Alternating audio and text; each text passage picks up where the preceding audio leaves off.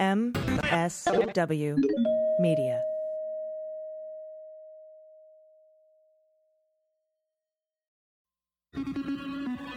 News with swearing. Daily beans, daily beans. Daily beans, daily beans. Hello and welcome to the Daily Beans for Tuesday, June 9th, 2020. Today, Chauvin's bail is set at $1.25 million. The Department of Justice is moving forward with charges against Flynn's accomplice. The U.S. officially demands Britain hand over Prince Andrew in the Jeffrey Epstein case. New polling shows a majority feels the country is out of control. Trump's approval rating tanks as new polls show Biden's lead widening. Republican Senator Grassley is holding up Trump nominations until he gets answers on the firing of inspectors general. What defund the police actually means, and Trump's Justice Department denies the existence of systematic racism in policing as Trump weighs addressing the nation about race.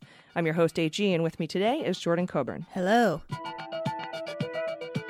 Hello. Yes, you heard that correctly. Trump is considering giving a speech about uniting the country and issues with racism. Yeah, I couldn't think of a least qualified person to do that except for the fact that he's our president and he kind of has to. I know. And I know exactly everything he's going to say. I've already written a Trump speech for this. I have it. I'm going to take a photo of it for posterity. I don't want to release it yet, but I will take a photo of it so that there's proof that it exists. There's a lot of Law and Order in there. Mm-hmm. There's a lot of Biden wants to defund the police. Do we have to dominate?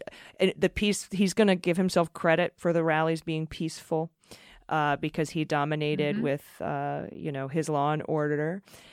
He's going to tell us that Biden wants to abolish the police and defund the military and be weak on crime. And there's just going to be a lot of that. And then he'll talk about all the amazing things he's done for the black people, and that he'll lie about some unemployment numbers, and that'll be pretty much it. Mm-hmm. And then he'll say something egregious about the Floyd family, and I don't know what it is yet, but it's something I don't have the fucking demented brain to even imagine. So I think that's what's going to happen, unfortunately. Yeah. Jordan, how are you doing? I'm doing good. I spent this whole morning, and it's still going right now. There's a San Diego City Council meeting on the approval of a fiscal year 2021 budget, and there's a direct action that was organized by grassroots organizers for everybody to call in, and it's like completely flooded. There's only 148 spots that can be taken on the queue at once, and since the meeting started at 11, it's now 2:38 p.m. Pacific time. It's been completely full, and there's been 148 people on the line constantly, and as soon as you're done talking, you get off the phone, and then everyone's just been hopping on the live stream on the internet to watch it. But I've heard 4 comments so far that were in support of police and everybody in the funding, because what's happened is Mayor Faulconer in San Diego is proposing a really big increase to SPD right now, and they're also taking money from the CARES Act and redirecting that into police funding instead of redirecting it to the... Yes, that's a huge part. That's a huge part of this whole thing that's happening right now. I have the number. $42.2 million of COVID funding is going to police instead of going to the communities that are most vulnerable and hit right now and are experiencing issues with housing and public health and all of that. So there's a specific rent... Okay. Yeah, so it's like... that in itself is an incredibly reasonable request. On top of that, you're getting the range of people that are asking from everything from, put that $42.2 million back into the hands of the people that need it. And then also you get people that are asking to just defund the police and disband the police entirely in San Diego like they've done in Minneapolis. But most people are saying, don't give that COVID funding to police and don't give them extra funding. If anything, give them less funding and reinvest it into the community in housing, education, and public health. Yeah, and mental health response and SARP, which is like a rape response team, and domestic violence thing, and so now that is, I didn't know that they were trying to give CARES Act money to the cops. So the cops are in charge of responding to mental health issues, giving out stop sign tickets, showing up where people are murdered, and now they're in charge of COVID response. Yeah. Okay. Like that just makes zero sense. Yes. So I'm really glad to see this kind of civic engagement. Yeah, it's amazing. It broke the phone lines at one point. There was they had to like stop the meeting and restart it again because the phone system was breaking because so many people are calling in. I think towards the end, we're going to start hearing more people that are like Trumpers. Like one person called and said that all the people talking are a direct result of domestic terrorists organizing, and then said Trump 2020 at the end. So there's people that are like that, but it's so overwhelmingly people from the community that are just a lot of allies, honestly. There's a lot of like Latina people calling in, and there's like a decent amount of white people calling in, and I've heard a lot of like, obviously I'm just going off of names, but I've heard a lot of like API names too. It's a super, super diverse background of people that are calling in to support, and only the 4 people have called in support of Trump, but they all sound very white and have very white names, so that's to be expected.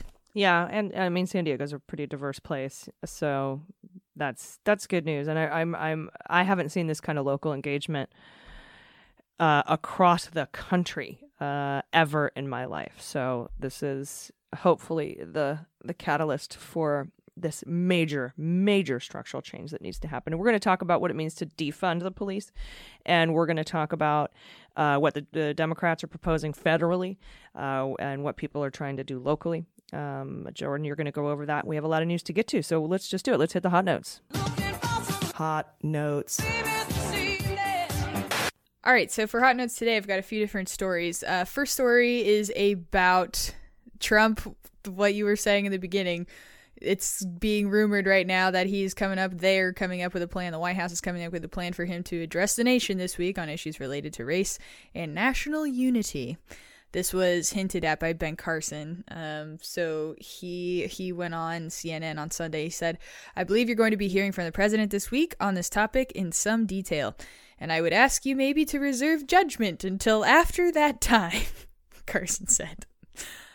Carson is Housing and Urban Development Secretary, and I think what you also mentioned this in the beginning, and I think you're absolutely right, and this is what a lot of the opinion writers and reporters are remarking on, is that the people that are advising Trump right now are telling him that the lack of, or less, I'm not going to say lack of violence, because there's still 100% been violence against protesters over the weekend, but the diminished amount of violence and clashes with police is something that they're going to attribute to his use of force and his law and order and his dominating vibe that he is saying all of the cities and states need to be imposing on their citizens. And that's why we've seen less incidences of violence with police. And that is 100% not the case. The reason why police are backing down and checking themselves is because grassroots organizers and people everywhere are holding them accountable, and they keep fucking up, and all that shit keeps going viral, and they're not in the power position right now, outside of the fact that they have all the ammunition and weapons that they could ever possibly want. Figuratively, they're not in the power position. That's why they're being held accountable right now, and they're pulling back and reserving judgment, I think, at least in this the trends that I see. So, and that's definitely not the case everywhere. Like I said, there's still really messed up stuff happening, but that address is just going to be historical. Regardless of how it goes, it's going to go down in the history books, or at least the history book that is my memory forever, I'm sure. I can't wait to see what fucked up shit he says, honestly. I can't even wait to see how they try to spin this, because now his election is going to ride on reopening the economy and fucking everybody super hard on COVID-19, and now in tandem continuing to support a police state. Those are going to be the two tenets that he's going to run in November on now, and I think that this speech is going to be essentially a campaign rally for those causes together. Because the jobs numbers came out, and they're doing better than people expected. So he's going to ride that wave too. But those job numbers, those were fake.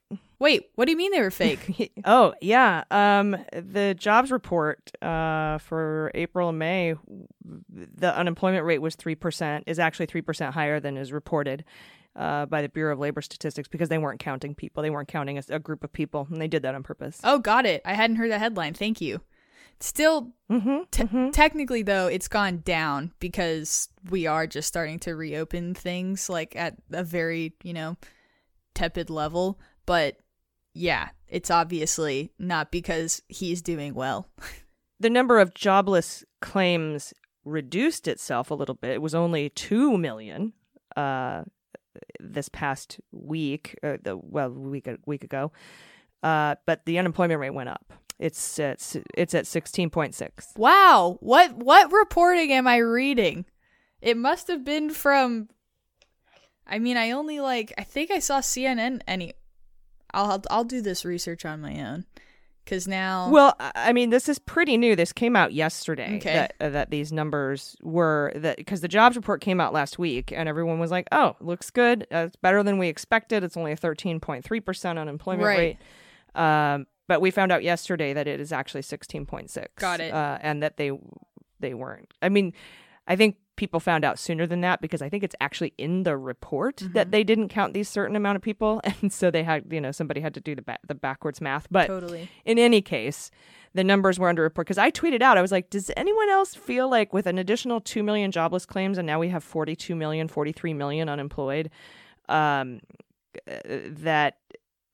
and then now you added 2.5 million jobs? That doesn't sound... And then the unemployment rate goes from 15 to 13. That doesn't sound right. That something's weird. And everyone's like, you're crazy. It's the Bureau of Labor Statistics. They've always reported it the same way. And then, 2 days later, nope. Yeah, well. Yeah, it just seemed off. Not surprising, I guess. But regardless of all of those pesky facts, I still think during his speech, he's going to be touting that constantly because he relies on people. Yeah, he'll lie about it, too. Yeah. Yeah, exactly. But be on the lookout for that this week, everybody. Horrifying. Can't wait. We should have a bingo. We should make a bingo. Yeah, the fucked up. How many times he says dominate and how many times he says law and order and how many times he says Antifa. Gonna say that so many fucking times. Antifa. Domestic terrorism. Yeah. Radical left wing. Mm-hmm. Yep. Yep. He's gonna link the economy, his perception, or at least the perception he's trying to present the country. He's gonna link that to Black Americans, saying that he's helping them, has always helped them 1,000%. It's fucking gonna be awful. And meanwhile, Bill Barr, his attorney general, said Sunday that he did not believe racism was a systemic problem in policing. And this is the same shit that other people have been saying in Trump's top administration circle. And it's just like the most, God, what words to even describe that? Tone deaf, racially blind, inaccurate, white supremacist. 100% fucking wrong. Yes. Just 100% fucking wrong. The opposite is true. And I encourage everyone to watch John Oliver from last night because he goes into the history from the beginning of the country of why there is systematic racism in policing. And it's really well done. It's like PhD research level dissertation well done. Sweet. So hats off. Hats off to him. Can't wait to watch that. I mean, it's reflected in the public comments of this meeting that's still going on in San Diego. The out of the 4 shitheads that's not a nice way to refer to people, but people expressing shithead ideas. Out of those people, they were saying stuff like, it's only a few bad apples. Don't punish a whole good department for a few bad apples. And that's a huge, huge misconception that people have. And also, I've been reading like so many amazing articles and papers that people have written who have studied white supremacy and how it functions. We're taught and socialized to think of racism as individual acts of being shitty to people that are not white. And if you don't do those things personally, or you don't see instances of those things personally, then that must mean either you're not racist or you're living in a post-racial society. And that's just not the case at all. Racism happens and is perpetuated consistently just by the very nature of these systems even existing. Like you said, their foundations are in systemic racism. It's literally impossible to not engage in racism and inadvertently be racist living in the society as it's set up currently. It is a anti-black society, and it always has been.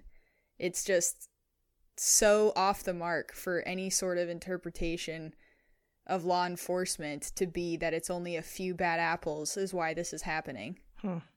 Yeah. But Bill Barr fucking time. sucks. Yeah, Bill Barr said, I don't think that the law enforcement system is systemically racist. I think we have to recognize that for most of our history, our institutions were explicitly racist. And then apparently, I guess there was just a magical switch and a white supremacist got elected and now nothing's racist. That's how it works, I guess. That's how he thinks that all happened. I'm speechless as to. Yeah. Now, I shouldn't say I'm surprised. But I don't even know what to say. Like, I don't even know what to say. Right. You know? Yeah. This is the kind of, they're cloaking their racism in this sort of, this is what's so insidious about the racism in this country is they're able to cloak it in this language that's like, it's just the bad actors we have to take care of. That's where the problem lies. That's all it really is. And it is such a gross misrepresentation of the prison industrial complex that they've all benefited from, especially in that upper tier of people in his administration. You know that they're all profiting off of the prison industrial complex. All of them. A lot of citizens are without knowing it if they invest in stocks and stuff and different funds. It's just like such an integral part of how our system is set up. And when they talk about it like this and try to separate the facts from, whatever, it's just incompatible. What they're saying is so not true, but it sounds more comforting for their white base to accept as the truth, because then they don't have to really face the music. Well, yeah. And you just hit the nail on the head. This speech is not going to be for black people. This is going to be for his white base so that they can feel okay about voting for him again. That's all that it is. And that's all it will be if they let him do it, if his handlers let him do it.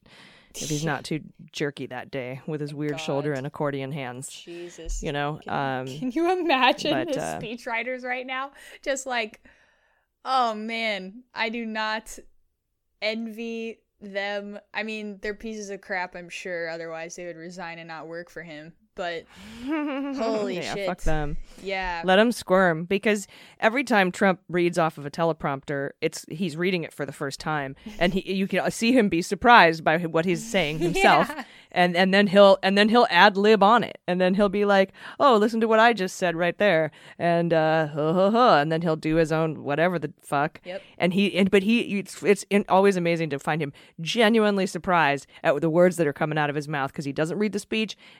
Maybe people try to read it to him and he just can't fucking absorb it. I don't know what it is, but whenever I read my script for this show, Jordan, I'm never surprised. Right. Yeah, exactly. Okay. Yeah, whatever. How I understand presidents need speechwriters. I understand that. But how did we get to a point where it's so normalized that you literally don't even give your own input? There's no requirement for you having any gift of gab or command of the English language, whatever. I don't mean to say English and make it all nationalistic like that, because America doesn't have an official language, but it's like fucking grasp of your first language. Yeah, right. Yeah, it's just completely insane to me. Anyway, moving on to the next headline. The officer who has been charged with murdering George Floyd has been given a bail of $1.25 million. That happened on Monday. This is for Derek Chauvin, 19-year veteran in the force.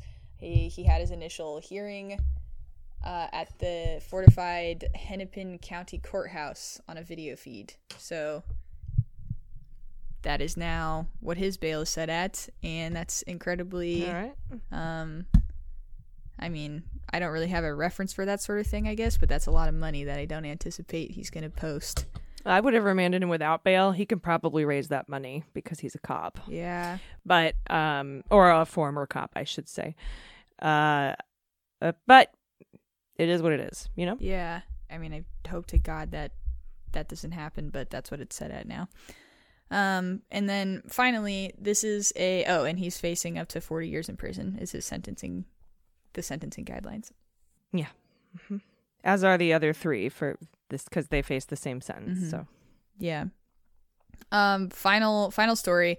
This is so defund the police is a phrase that has made people, you know, that are maybe not as educated on the roots of the phrase and the movement quite uncomfortable. And an author named Christy E. Lopez wrote this piece in Washington Post called Defund the Police.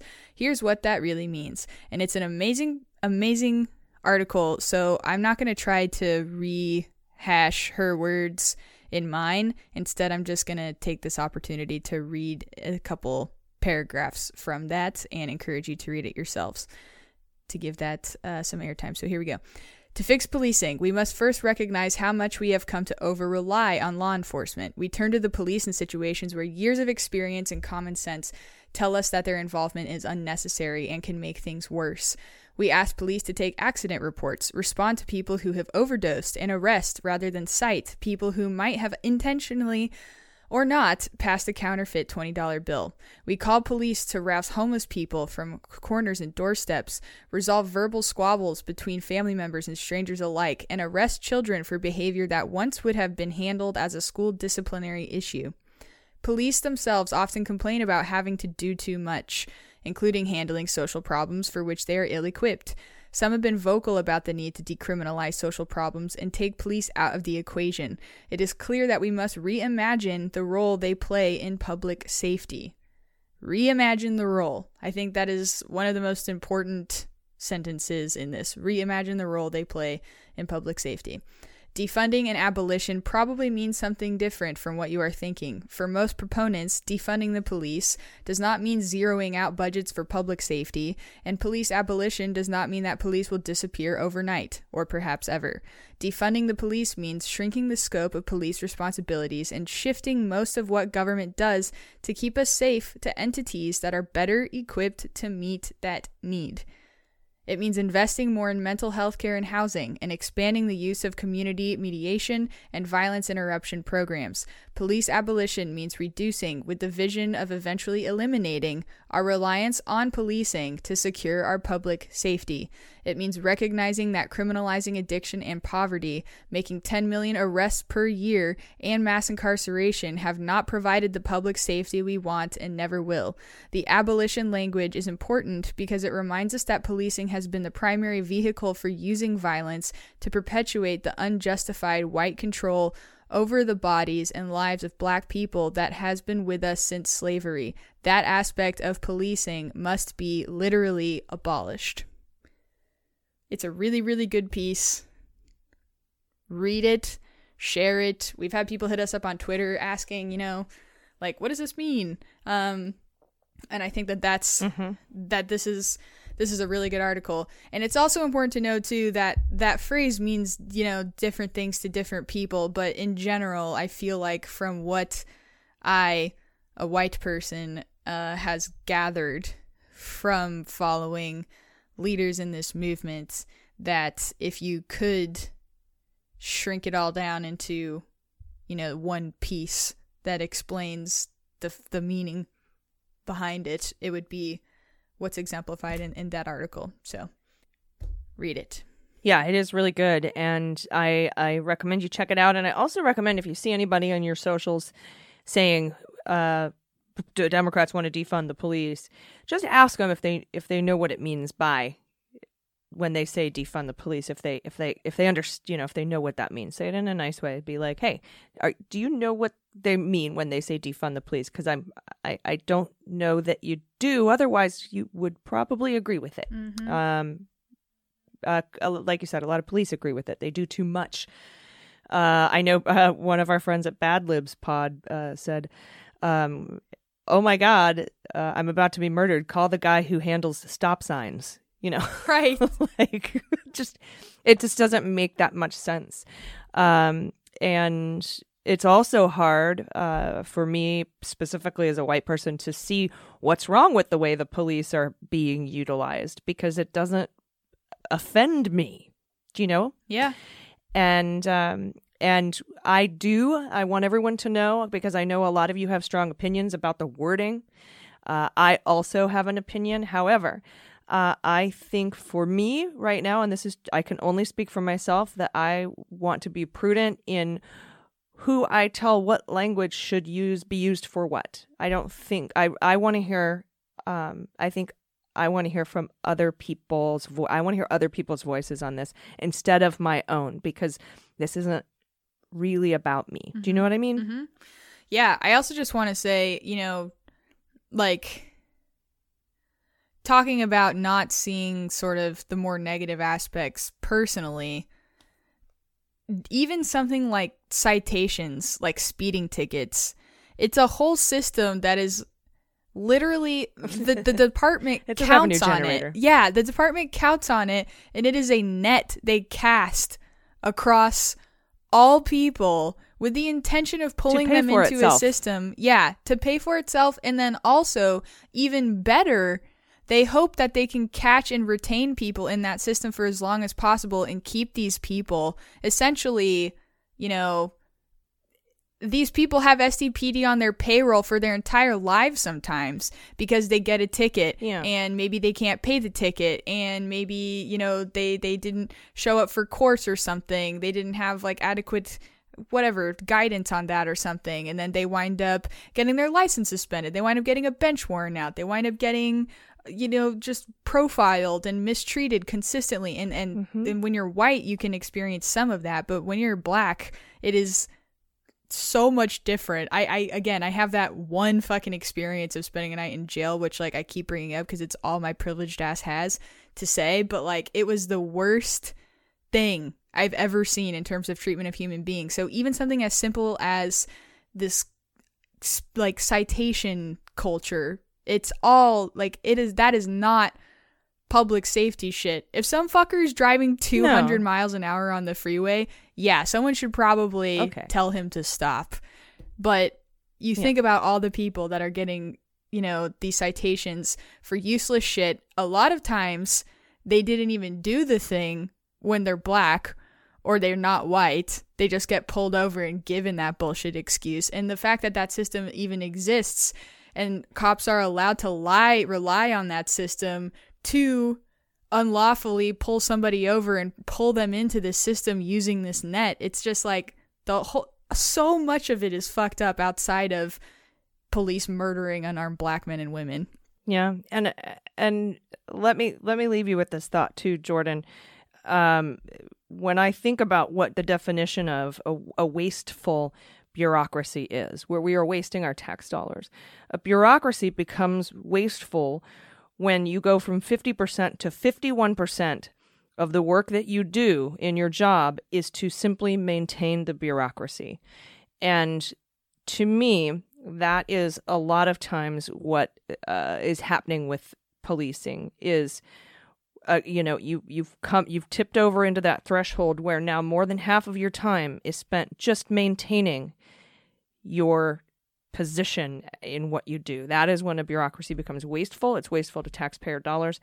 And it's, like you said, a tiny tip of the iceberg in this massive systematic racism that exists in our system. And you know what it's like to see bureaucracy and all of its flaws, especially. So, and in other areas outside of law enforcement as well. So, yeah, I certainly do. And so, when you get to a point where most of what you're doing is to make enough money to keep doing what you're doing, while that works for a small business, that's not what you want the government to be doing. So there are, like you said, there are resources that are better equipped to handle things like that. And in the instances of the stuff that you're talking about, do we need to handle it at all? All right. Thank you, Jordan, for that news. I appreciate all that reporting, and I hope our listeners show us a little grace for running a little long, but we did have a lot of news to get to today in the A block. So I will be covering a few other headlines right after this break, and then I'll be talking to Andrew Torrez about a new filing that has to do with Michael Flynn. You're gonna laugh. We're all gonna laugh. It'll be a good time. So everybody, stick around. We'll be right back. After these messages, we'll be right back. Hey everybody, it's AG, and today's episode of Daily Beans is brought to you by BetterHelp. Is there something interfering with your happiness or that is preventing you from achieving your goals? BetterHelp wants you to start living a happier life today. BetterHelp will assess your needs and match you with your own licensed professional therapist, and you can start communicating in less than 24 hours. BetterHelp is not a crisis line. It is not self-help. It is professional counseling done securely online. Everybody does need some help from time to time. I've sought help for my PTS. I've had a lot of anxiety during this shutdown, and therapy has really helped me. And I highly recommend seeking help when you need it. Just reach out. There's absolutely nothing wrong with it. It's absolutely wonderful, and I really recommend it. And BetterHelp Services is available for clients worldwide. And they have a broad range of expertise in their counselor network. And a lot of that times that's not available in your area where you live. And so that's why it's so great that it's online. You can log into your account anytime, send a message to your counselor. You get a timely and thoughtful response. And if you want, you can schedule weekly video or phone sessions so you never have to sit in an uncomfortable waiting room as with traditional therapy, which I don't like. And, we're trying to stay home as much as we can right now. BetterHelp is committed to facilitating great therapeutic matches, so they make it easy and free to change your counselor if you want to. And it's more affordable than traditional offline counseling, and financial aid is available. So visit their website and read testimonials like this one by CH, who says about her counselor, "It took 2 sessions for me to completely trust her, and I don't trust anyone. She makes me feel safe, seen, and heard. She is kind and not judgmental. I feel comfortable telling her about my life because I know she genuinely wants to help me live better." So visit betterhelp.com/dailybeans. That's BetterHelp, HELP, and join the over 800,000 people taking charge of their mental health with the help of an experienced professional. Special offer for Daily Beans listeners. You can get 10% off your first month. That's betterhelp.com/dailybeans. Hey everybody, welcome back. Here's some news from under the radar today. The U.S. is demanding Britain hand over Prince Andrew to answer questions in the Jeffrey Epstein investigation as the Department of Justice has formally told the UK that the Duke of York is now caught up in a criminal probe for the first time. It's the first time they've told him. I don't know if it's the first time he's been caught up in a criminal probe. I assume so. The request, initiated by federal prosecutors in the Manhattan U.S. Attorney's Office, is part of a mutual legal assistance treaty request, which is a form of cooperation between countries for assistance in the investigation of prosecuting criminal offenses. And this request was submitted to the UK's Home Office, and this is according to a source familiar with the case. A spokesman for the U.S. Attorney's Office in the Southern District of New York, Nick Bias, says, "I cannot publicly comment on communications with foreign governments on investigative matters, including confirming or denying the very existence of such communications." So, no comment. That's what he says. And in a statement Monday, Prince Andrew's legal team said that any pursuit of an application for mutual legal assistance would be disappointing. Yes, very disappointing. They said the Justice Department had told them, quote, that the Duke is not and has never been a target of a criminal investigation into Epstein, and that Prince Andrew has on at least 3 occasions this year offered his assistance as a witness to the Department of Justice in the United States, criticizing what they describe as a breach of confidentiality on the part of the Justice Department. They said that in claiming Prince Andrew hasn't been cooperative, they are perhaps seeking publicity rather than accepting the assistance proffered. Though Epstein died in August 2019 while awaiting a trial on federal charges that he sexually abused underage girls and ran a sex trafficking ring, prosecutors have continued to pursue investigations of people who they believe helped Epstein carry out an alleged multi-year sex trafficking operation. Prince Andrew has come under public pressure to explain his relationship with Epstein and allegations by one of his accusers, Virginia Giuffre, who has alleged that she was forced into sexual encounters with the prince while she was underage. I thought he was the Duke of York. I guess Prince is Duke of York. Berman said at a news conference in January outside Epstein's Manhattan mansion, "To date, Prince Andrew has provided zero cooperation." Berman is Southern District of New York. Almost 2 months later, Berman said Prince Andrew had completely shut the door on voluntarily cooperating with this investigation and said his office was considering its options, but Prince Andrew's legal team responded Monday that these statements were inaccurate and they should not have been made. And Republican Grassley is holding up 2 of President Donald Trump's nominations until the administration explains why a pair of inspectors general were recently fired. I'm placing holds on 2 admin noms until I get reasons for firing 2 agency watchdogs as required by law. Not first time I've raised alarm. Wen admits flout IG protection law. Obama did the same and got the same earful from me. All I want is a reason for firing these people. Checks and balances. That's how Grassley tweets, just so you know. Grassley, who's the chairman of the Senate Whistleblower Protection Caucus, quote, is refusing to advance certain nominees until the White House provides adequate reasons for the termination of the Intelligence Community and State Department Inspectors General. That's according to a press release from Grassley's office. Grassley's office also confirmed he has placed holds on the nominations of Christopher C. Miller to be the Director of National Counterterrorism Center and Marshall Billingsley to be the Undersecretary of State for Arms Control and International Security. Officials directly related to the agencies where watchdogs were ousted. So that's why he's holding those specific 2 noms. The senator's office also noted that the Inspector General Reform Act of 2008 requires Trump to provide Congress with a written explanation. You want Trump to write a thing. That's funny. Written explanation. You can submit it in crayon, I assume, at least 30 days before removing an Inspector General in order to prevent politically motivated terminations. That's what Inspectors General are for. They don't really serve at the pleasure of the president. They're there to provide a check on fraud, waste, and abuse in the executive branch of the government. And so that is why the Inspector General Reform Act of 2008 requires the president to provide an explanation.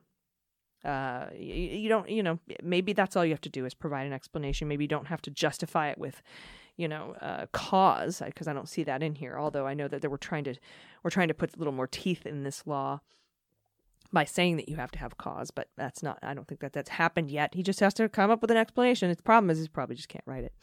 And he has to do that 30 days before removing an Inspector General.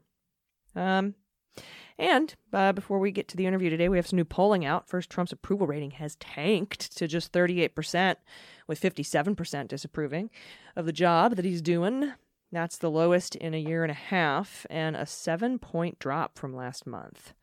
The Mueller report gave him about a 1-point drop. Impeachment gave him, I think, a 3-point hit. Just to put that in perspective, this is 7 points in the last month. And in another poll, 80% of Americans think the country is out of control, and 76% say it's headed in the wrong direction. You can't get 80% of Americans to agree that chocolate milk doesn't come from brown cows. So this is amazing.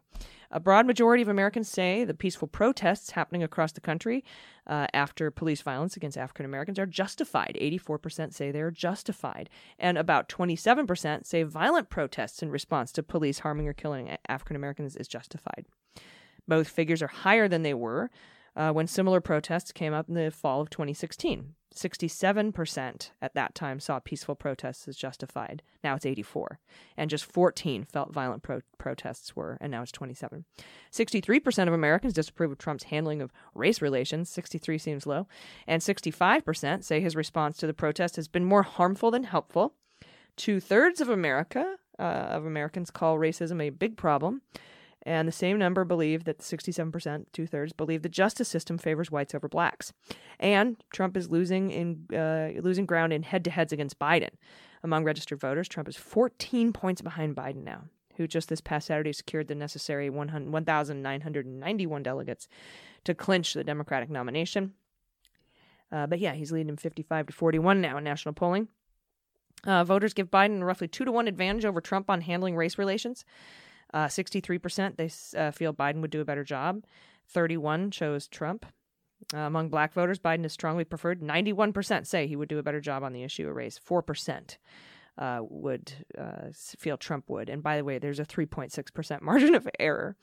Biden also outpaces Trump overall in handling coronavirus, 55-41, and leading the nation in times of crisis, 55-41. Trump narrowly tops Biden as the most trusted to handle the economy, 51-46. That's the only place he beat him. Support for Trump is scarce outside of his own party. Among independents, 52% say that they back Biden for the presidency versus 41% for Trump. That's bad for Trump because he's going to need a lot of independents. Only 37% of independents say they approve his handling of the presidency, and 68% feel his response to the protest has been more harmful than beneficial. All that being said, ignore these polls and act like we're 20 points down. Right? Right. And we have an update in the Michael Flynn case. And joining me to discuss it is real-life lawyer and co-host of the Opening Arguments podcast, Andrew Torrez. Andrew, thanks for speaking with me today. Oh, AJ, thanks for having me back. Yes, I really wanted to get you in on this discussion because I feel like when you and I chat, sometimes we're able to figure things out, and this one has me. This is just bizarre. As we all know, Flynn entered into a plea agreement with the government, the Department of Justice, the Mueller team, by agreeing to plead guilty for lying to the FBI, one count, and cooperating with prosecutors. And he did that in exchange for, among other things, not facing charges for lobbying on behalf of Turkey without registering as a foreign agent, as the Foreign Agent Registration Act requires. His partner in crime, literally, was a guy named Bijan Rafikian, aka Bijan Kian. He was charged. He went to trial. The jury found him guilty, but the district court judge threw out his conviction. And now, the Department of Justice, this is the new part, is appealing the thrown out conviction in a 53-page filing to the Fourth Circuit Court of Appeals. And I need you to talk me through this because I don't understand how the Department of Justice can pursue charges against Flynn's co-conspirator. And, we'll get into this a little bit later in the interview about him being a co-conspirator in this filing. That's going to be later on. But right now I want to talk about how the DOJ can pursue charges against Flynn's co-conspirator while simultaneously trying to exonerate Flynn for the crime that he copped to in order to enter into a plea agreement to dismiss that charge, not dismiss the charge, but not be charged with the FARA violation. How can those two things exist at the same time? Yeah, there's a lot to unpack with your question there. And all of it stems from the fact that what's truly unprecedented here is the government's conduct with respect to Michael Flynn. And when I say unprecedented, right, lawyers like to toss that word around, but I literally mean that in the sense of without precedent. And by that, I mean, I have read every case. The rule that this was filed under is Rule 48A of the Federal Rules of Criminal Procedure. I have now read every case in the District of Columbia, in the D.C. Circuit, and about 100 cases from other circuits involving Rule 48A. And I can tell you, never, there are zero cases in which the government has ever dismissed all charges against a defendant who has pled guilty. Right. There are a couple of corner cases in which, the defendant will plead guilty to multiple counts. And then at some point later on, right. So for example, in one, a defendant is a Ninth Circuit case. A defendant had pled guilty to both receiving and possessing child pornography. And then in between the plea and sentencing, the Ninth Circuit ruled that you couldn't be convicted on both of those counts because the elements overlapped too much. And so then the government moved to dismiss one of the counts, right? But what they're doing with Flynn is something the government has never, ever done in the history of the Republic. Have they even asked? What do you mean? Have they ever been, in terms of, they've never sought to do this before, as far as I can tell. I gotcha. So they never even sought to do it. It's not that the courts never granted it. It's that they've never sought to do it in these where they pleaded guilty. Yeah, and the reason for that is, and this is something that it took me a little bit to get a handle on because the Trump loyalists and Bill Barr and Tim Shea have really tried in the courts to control the narrative to say that this is a prosecutorial decision, but they're 100% wrong, right? If you read the cases at all, right, the dividing line is that the executive branch, the DOJ, has supremacy when it comes to the question of whether to charge somebody or not, right? But once they make that decision and they decided to charge Michael Flynn and that person pleads guilty, then you shift over to sentencing. And in sentencing, the judiciary has primacy, right? Imagine if if this situation were the situation we actually had in August of 2019, right, in which Judge Sullivan convened a hearing. This was right after Flynn fired Covington and Burling and hired Sidney Powell. Right. He was actually still represented by C&B at this hearing, which I guess it took Sidney a while to read the briefs, which I shouldn't have said that in a mocking voice. It takes lawyers a bit of time to get up to speed. But the judge basically said, hey, I can sentence you now, or if you're still cooperating, I can sentence you later. Right. And there were some really significant developments in that. I mean, you covered that hearing at the time. The line prosecutor, Brandon Van Grack, would not say under oath that Michael Flynn was cooperating in the Bijan Kian case. What he said was, this was the most lawyerly statement ever, and I mean that as a compliment, Brandon. Call me. He said, it is conceivable that Mr. Flynn could potentially cooperate in the future. Which is different from the last times when he, before Sidney Powell joined the party. It was like, oh, and he's cooperating. He is a star witness in the Bijan Rafikian case. I don't know if the Bijan Rafikian case is the only case he was cooperating in. But I would guess not, because, why would you roll Flynn to get Bijan Kian? Right. But far be it from me to guess what's under, shit that's filed under seal, or why Judge Sullivan wanted him to be looked at for treason. Beyond the point. Oh, can I sidebar on that for 30 seconds? 30 seconds. Okay, great. Put me on the clock.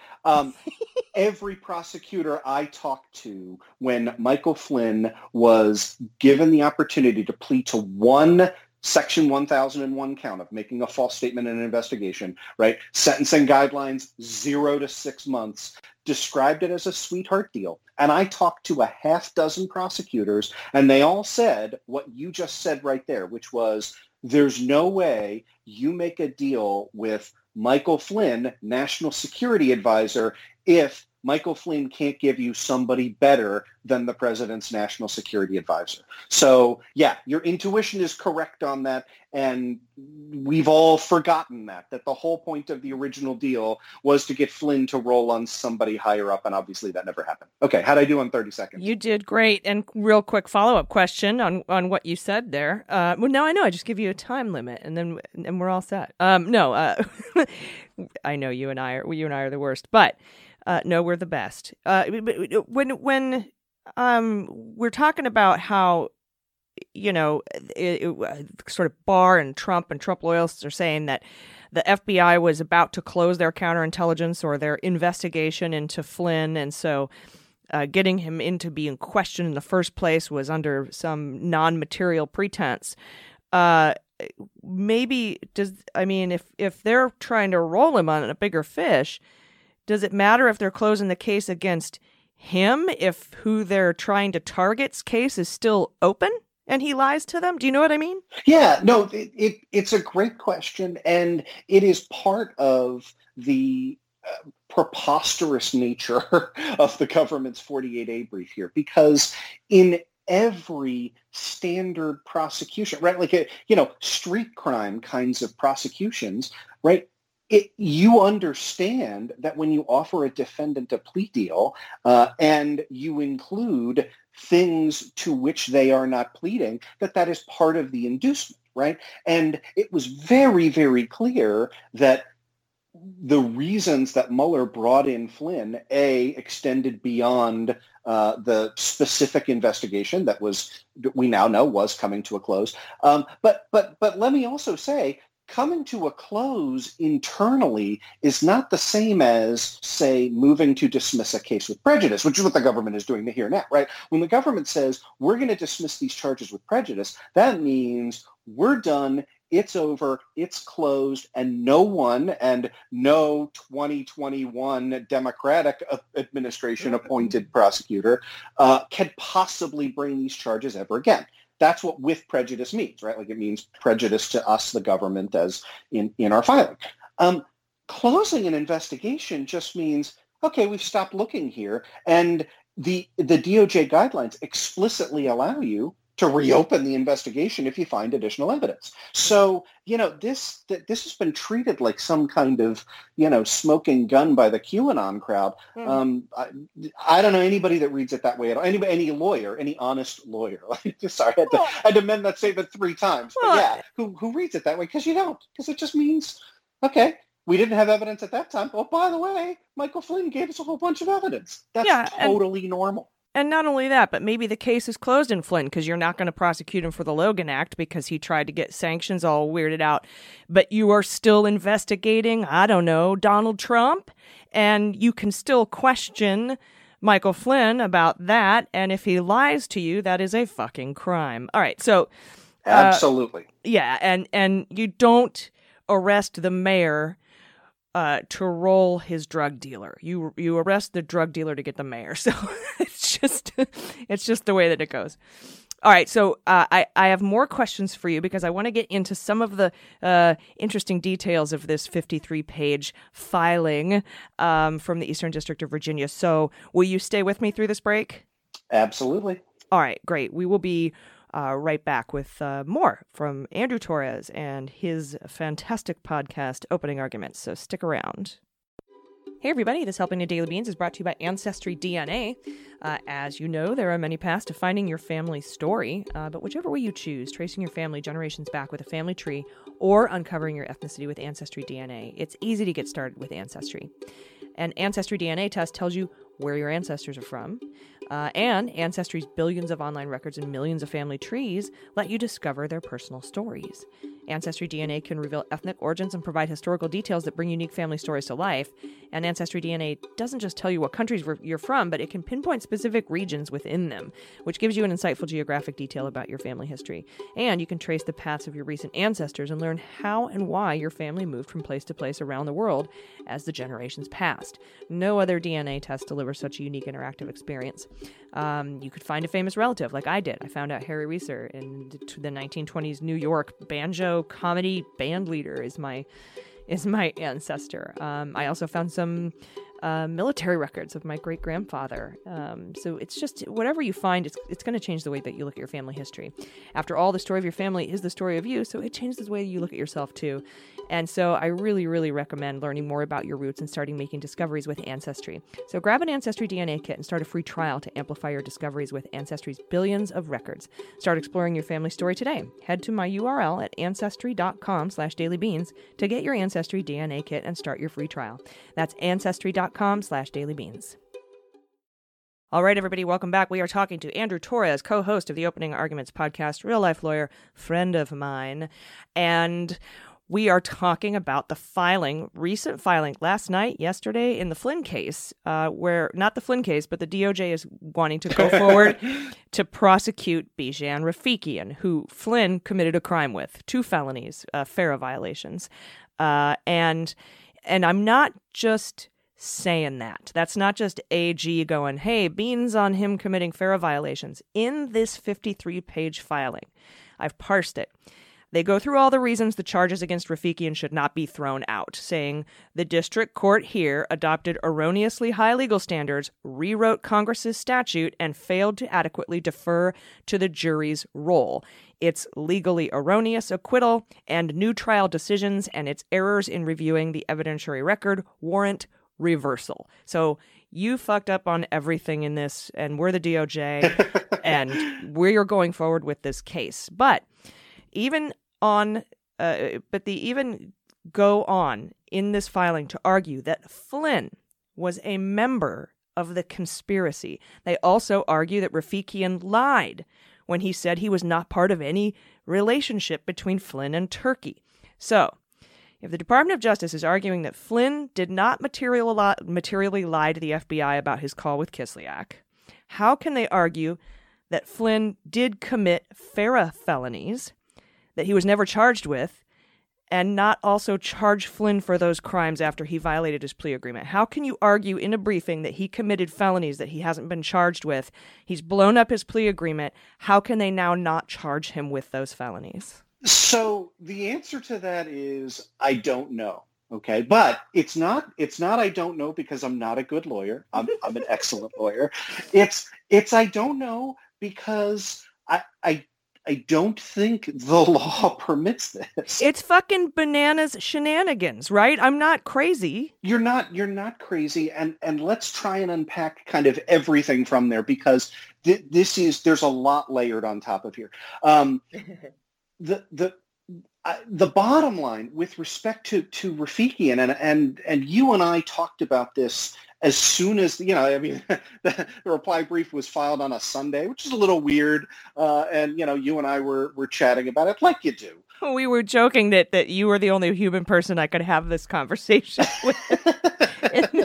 in our text messages were pretty, like, it was fun. But ultimately, I've come around to the position that if it were not for the Michael Flynn proceedings, and you can see a little bit of a heavy hand, either self-censoring or censoring from, Tim Shea or Bill Barr. If not for the Flynn stuff, this would be a perfectly ordinary prosecution, right? So let's try and get there. But in order to get there, again, we have to go back through something that, like I said, has never happened in the history of the Republic. So we time travel back. It's August of 2019. Michael Flynn appears before Judge Sullivan, reiterates in that hearing as well, by the way, that he has voluntarily pled guilty.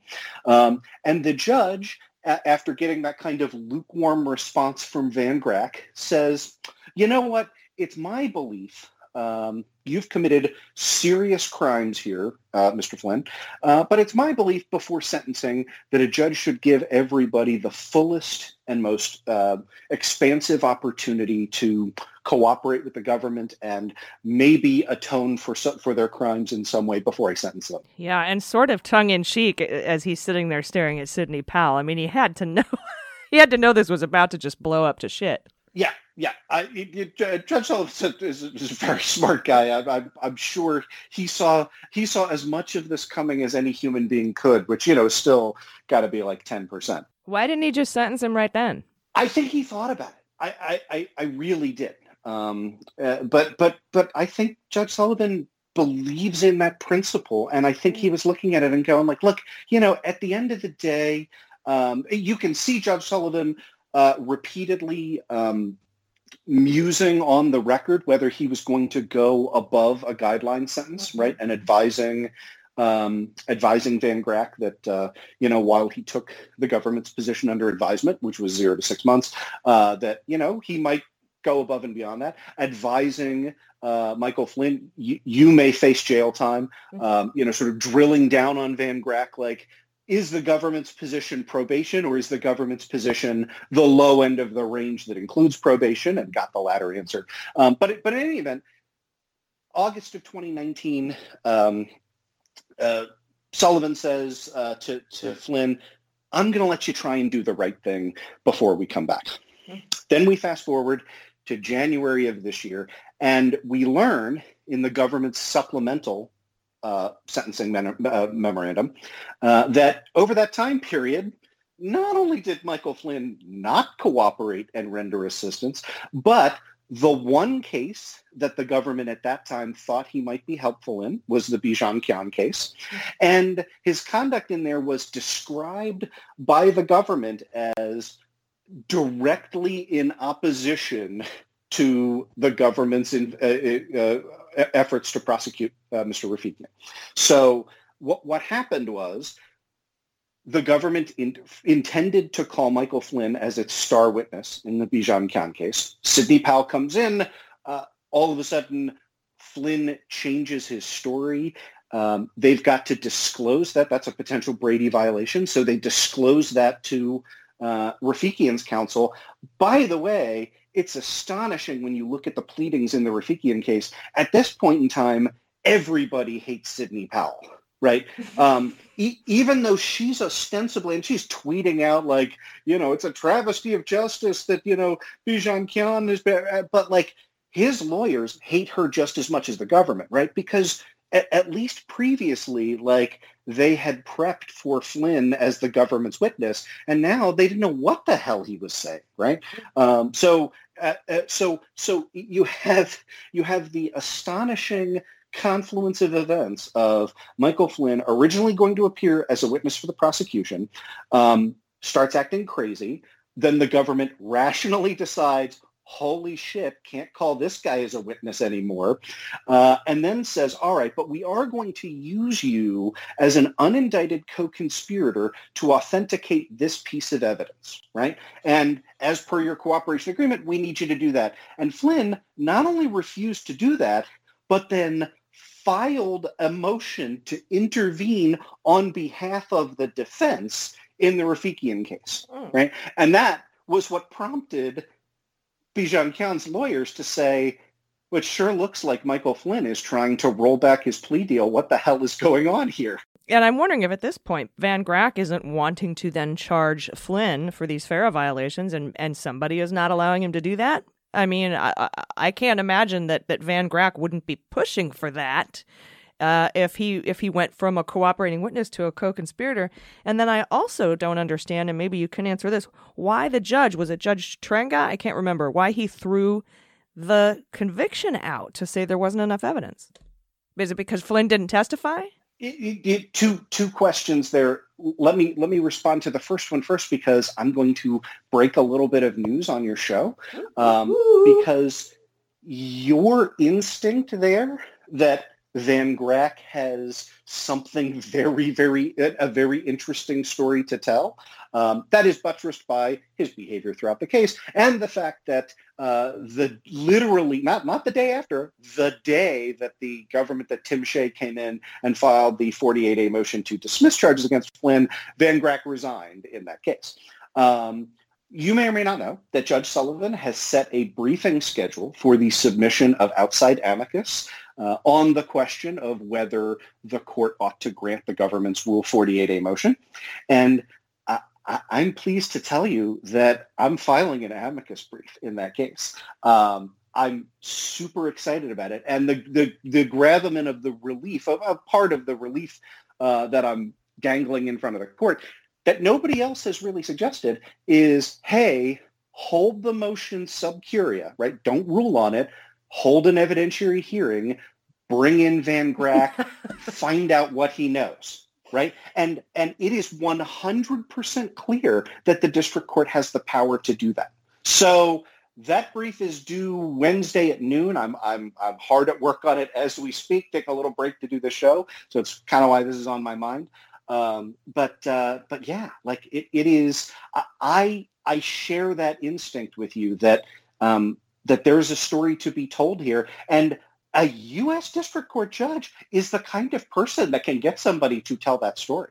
So let's keep our eyes open for that. Then you asked, why did the judge in the Eastern District of Virginia enter a directed verdict over the jury's verdict in the Bijan Khan case? And there, I think, I mean, again, let's point out how unusual that is, right? So what happened was, government expected that they would call Flynn as their star witness. That didn't happen. They expected they would at least use him to authenticate a key piece of evidence. That didn't happen. He then appeared on, moved to intervene on behalf of the defense.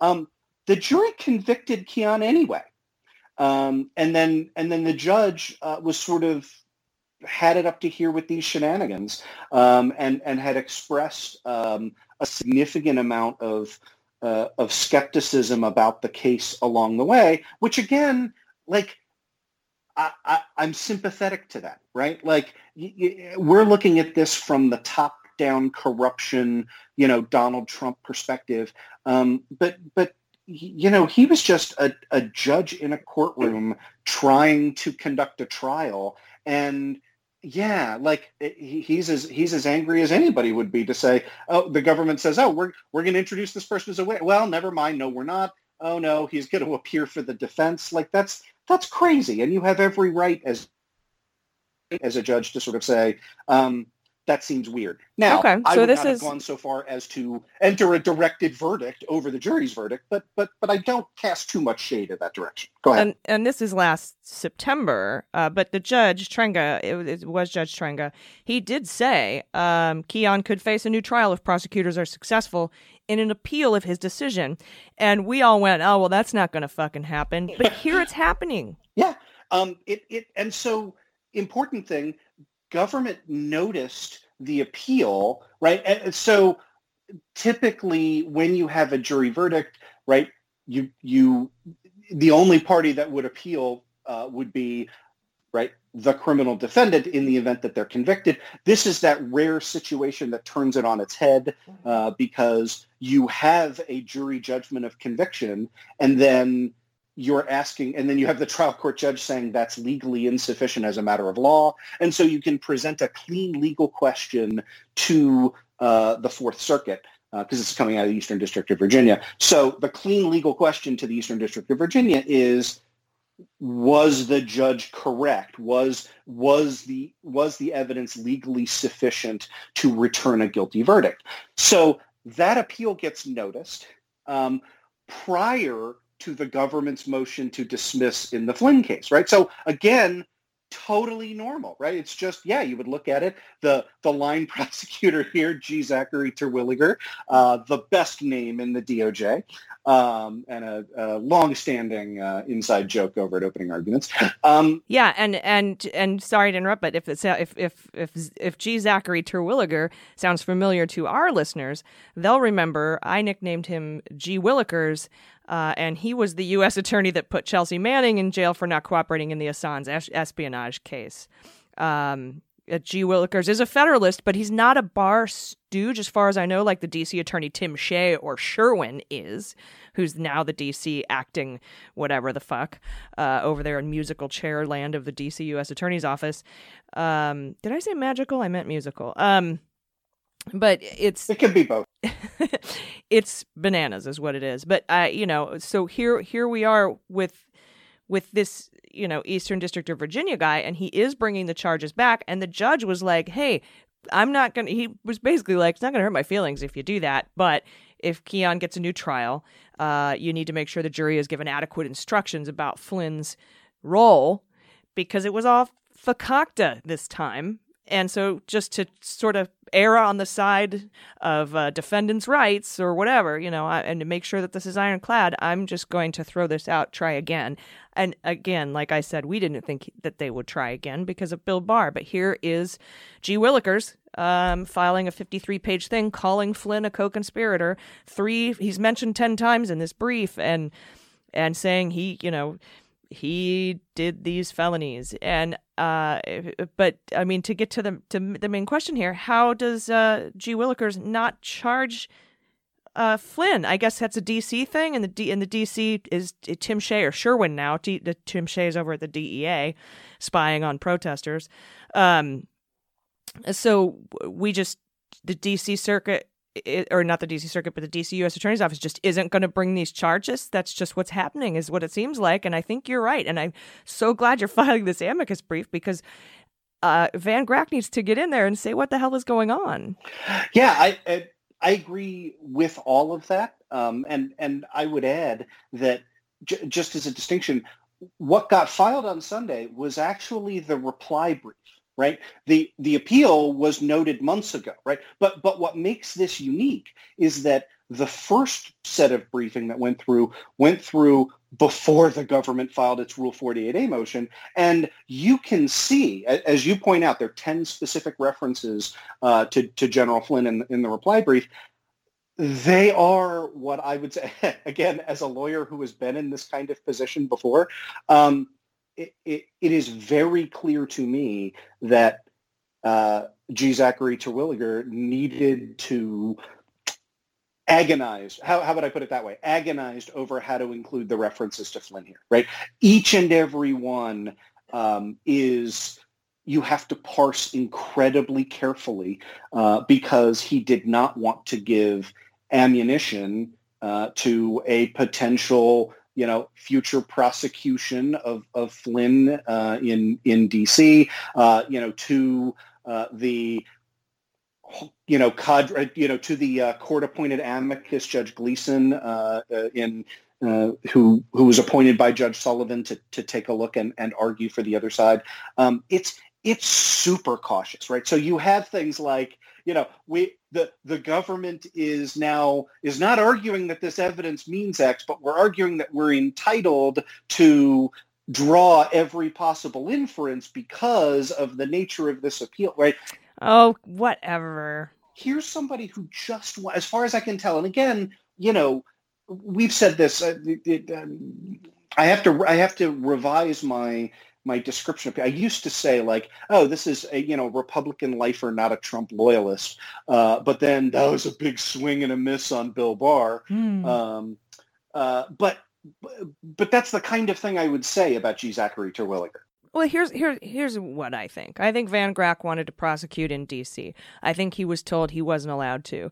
Then that Flynn dismissal came out from the Department of Justice. Van Grack and everybody else quits and says, fuck you, I'm out. And then we've got Terwilliger filing this now that maybe it's a little bit safer, but I bet he went to Bill Barr saying, we can't not prosecute this case because legally speaking, Bijan Rafikian fucking broke the law 2 times, felony FARA violations. And Barr said, okay, but don't you dare mention our Rule 48 filing and our motion to dismiss. And he went, and that's kind of where we are now. And I think that your remedy in your amicus brief of bringing Van Grack in will clear all that up.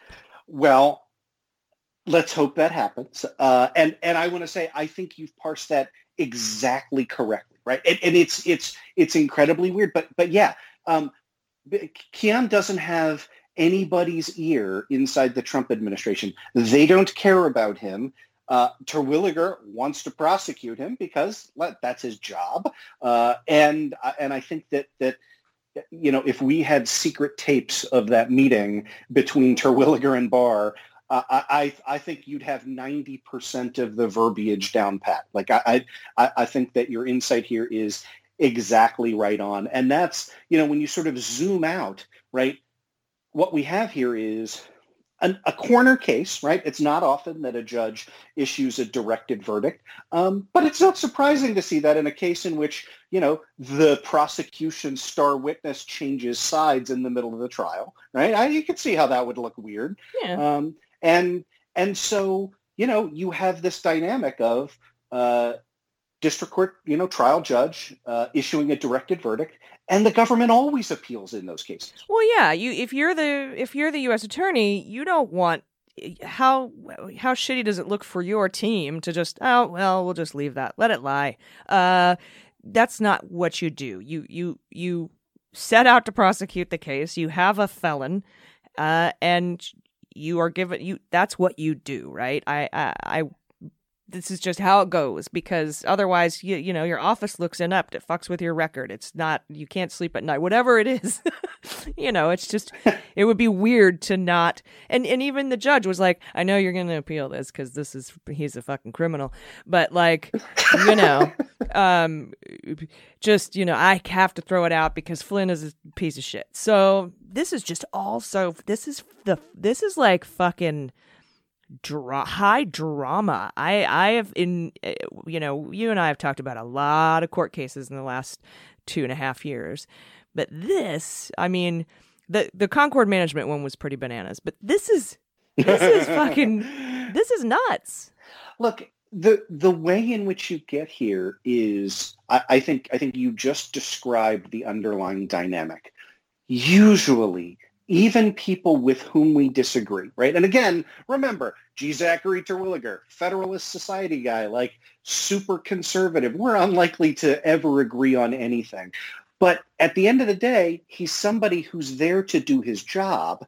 And what we've overlaid on top of it is the kind of legion of doom of, everybody else who's a Trump executive appointee who's not there to do their job, right? They are just there to advance Trump's agenda. Like you point out, Tim Shea, why the hell is Tim Shea the acting director of the DEA, right? This is not something over which he has any interest or experience. Like he's not going to do that fucking job. No. He's not interested in actually heading an executive agency, right? Like it's mind-boggling. But this is what happens, right? That like when you have when you're organizing the government, as a kleptocracy to see how much you can steal for yourself and how much you can intervene on behalf of your privileged friends, you wind up with intractable contradictions like what we have here, which is the government prosecuting a co-conspirator and using as evidence Michael Flynn as a co-conspirator while maintaining in a separate proceeding that it has no right to bring any charges against Michael Flynn. That is nonsense. And, you don't have to be a lawyer to know that.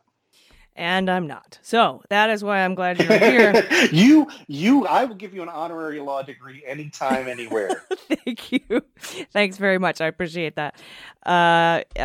And thank you for helping me talk this out in my head, because I wouldn't have been able to get to that final scenario, which I developed during this conversation, by the way, of what I think really actually happened without you. So everybody check out the Opening Arguments podcast. Andrew Torrez, thanks for joining me today. Thank you so much. All right, everybody, stick around. We'll be right back with a good news block and Jordan Coburn. You don't want to miss it, so stay with us. Hey, everybody, it's AG, and this helping of Daily Beans is brought to you by Sunsoil, CBD. From coffee and supplements to pet treats, CBD is popping up in everything, but it can be confusing and complicated. How can you tell what's good and what's not? And even more importantly, who can you trust? These were some of the questions that I had to start with. But Sunsoil CBD had all the answers, because with Sunsoil, you know what is in every bottle and exactly where it came from. It's all transparent. There's no second guessing. They only use ingredients you can understand and trust. Most of their products have just two, organic hemp and organic coconut oil. Transparency and quality control are what sets Sunsoil apart from the rest. They farm all their own hemp in their Green Mountains farms of Vermont. And they extract the CBD themselves, testing for quality and purity every step of the way. They never use pesticides, herbicides, or GMOs. Because Sunsoil does everything in-house, it keeps their products simple. And because they do all that, they can offer the highest quality CBD at unbeatable prices. In fact, Sunsoil products are half the price of other ingestible CBD brands because they do all this themselves in-house. And every Sunsoil product is USDA organic, including their oil drops, soft gels, capsules, and their coconut oil. I like to put a few oil drops in my morning coffee, sometimes after a workout in one of my smoothies. I often take a soft gel at night before getting some great sleep. One of the greatest things about Sunsoil is that it is the largest CBD manufacturer to partner with 1% for the planet. They'll be donating 1% of Sunsoil's annual sales to help environmental nonprofits that do good for people, plants, and our planet. Sunsoil removes all the guesswork by making pure and simple CBD products at unbeatable prices, so get 30% off your first order by going to sunsoil.com/dailybeans. That's sunsoil.com/dailybeans for 30% off your first order. Hey, everybody, welcome back. It is time for the good news. Well, we'll float on, good news is on the way.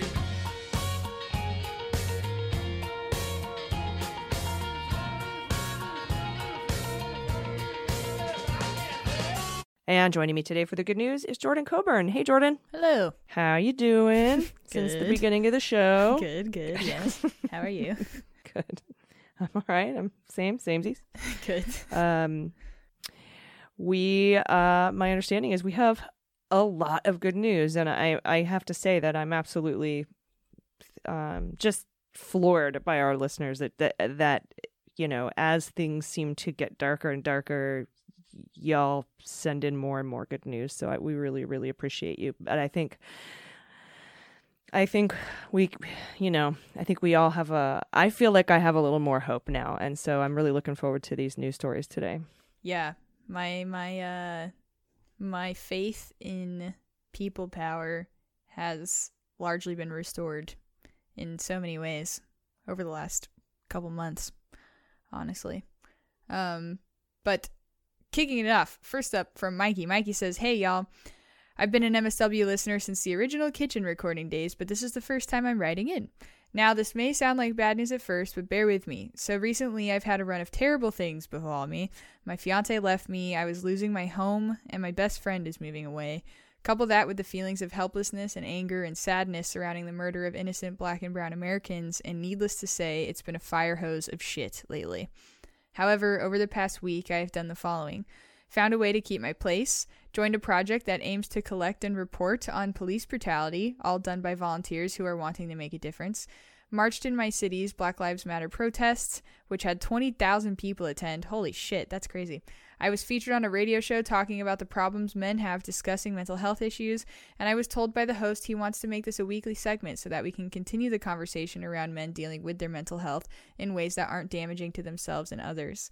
They may be small things, but they were the good news I had this week, and I felt like sharing it with y'all.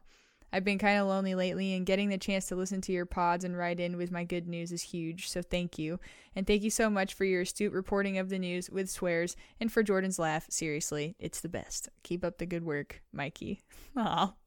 Thank you, Mikey. Thank you so much for writing in and for listening this whole time. That's a fucking long-ass time you've been listening to us.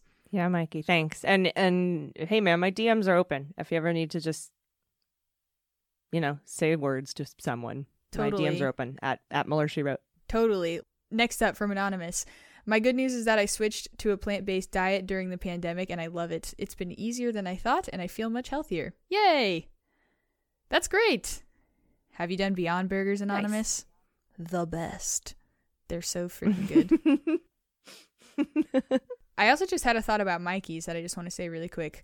That stuff, like you say, it's small stuff, but that's really huge stuff. It takes a lot of energy and follow through to do projects, start projects, continue projects, and it kind of sounds like you're finding a groove after, having a fire hose of shit. So that's really awesome, actually, and you should feel really proud of yourself for mobilizing yourself to do that right now.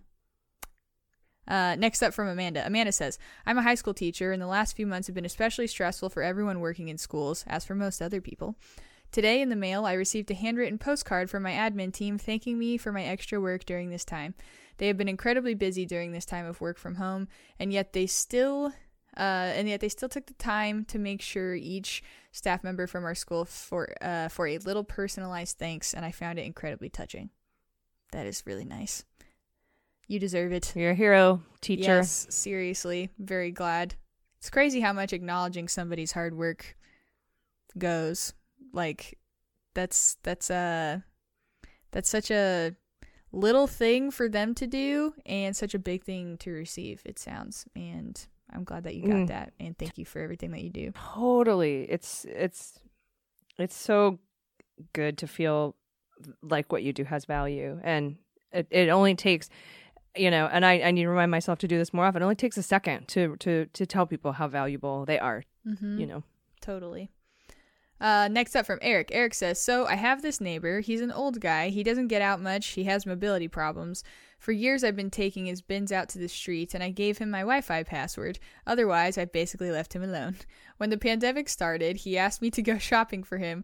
He wanted instant noodles and sustagen? What is that? I couldn't get either. I don't know, spell it. Oh, hey, here we go. Sustagen. You can tell I don't read these. Sustagen is a kind of meal replacement powder.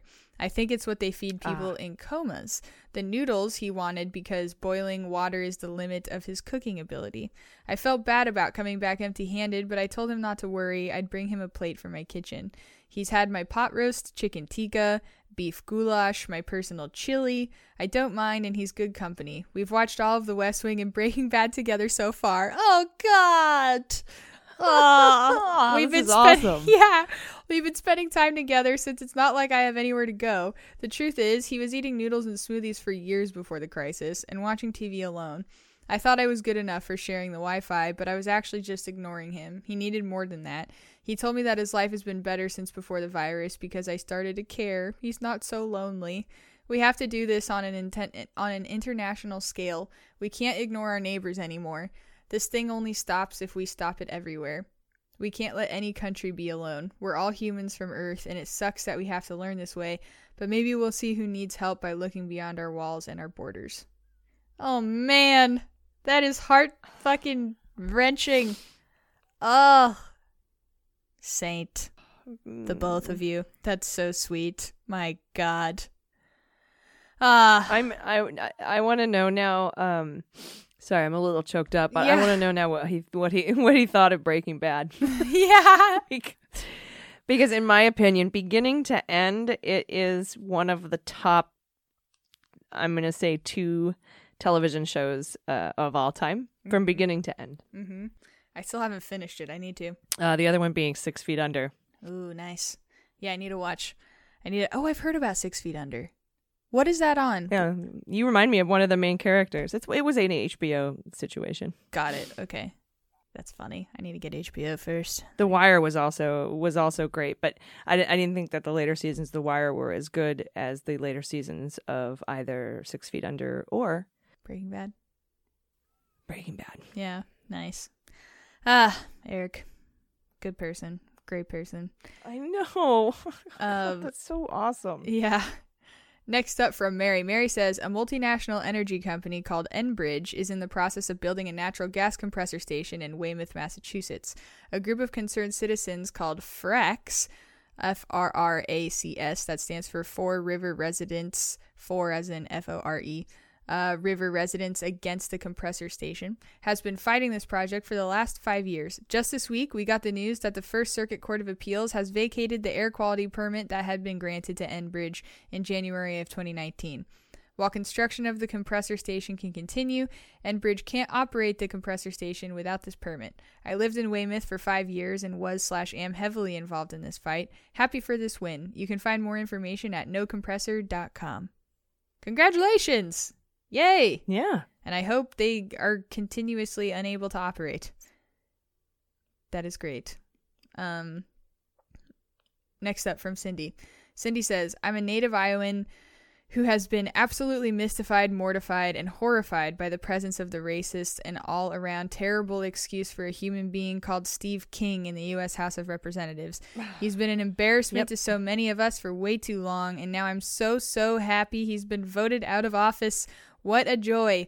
We've all been jumping for joy over that bit of news lately. Thank you so much for the passion and intelligence you put into your work. Jordan, I'd really love to hear a sound clip with all of your mispronunciations. They're worth big belly laughs. This has become a subplot of this podcast, is my fucking mouth. All right, well, we'll get Mackenzie, our engineer, to just start saving those. Yeah. Should be very easy to find. Oh my God. Okay. And finally, from Michaela. Michaela says, so my good news is that I have participated in 2 protests and marches consecutively in downtown Sacramento, and they were both peaceful. We did see a lot of riot police and police officers stationed in the yard of the Capitol building, but otherwise nothing happened. The speeches at both were moving. The first day I went, the event was organized by the NAACP, the second was by NorCal Resist, and the event was called Black and Brown Shut It Down. Both marches had hundreds of people attending, about 15 arrests because of the curfew on Saturday, none on Sunday. Sacramento is also now ending the use of the carotid. There we go. Haha. There you go, Mac. Carotid chokehold. That happened in San Diego too. Yeah, we got rid of the carotid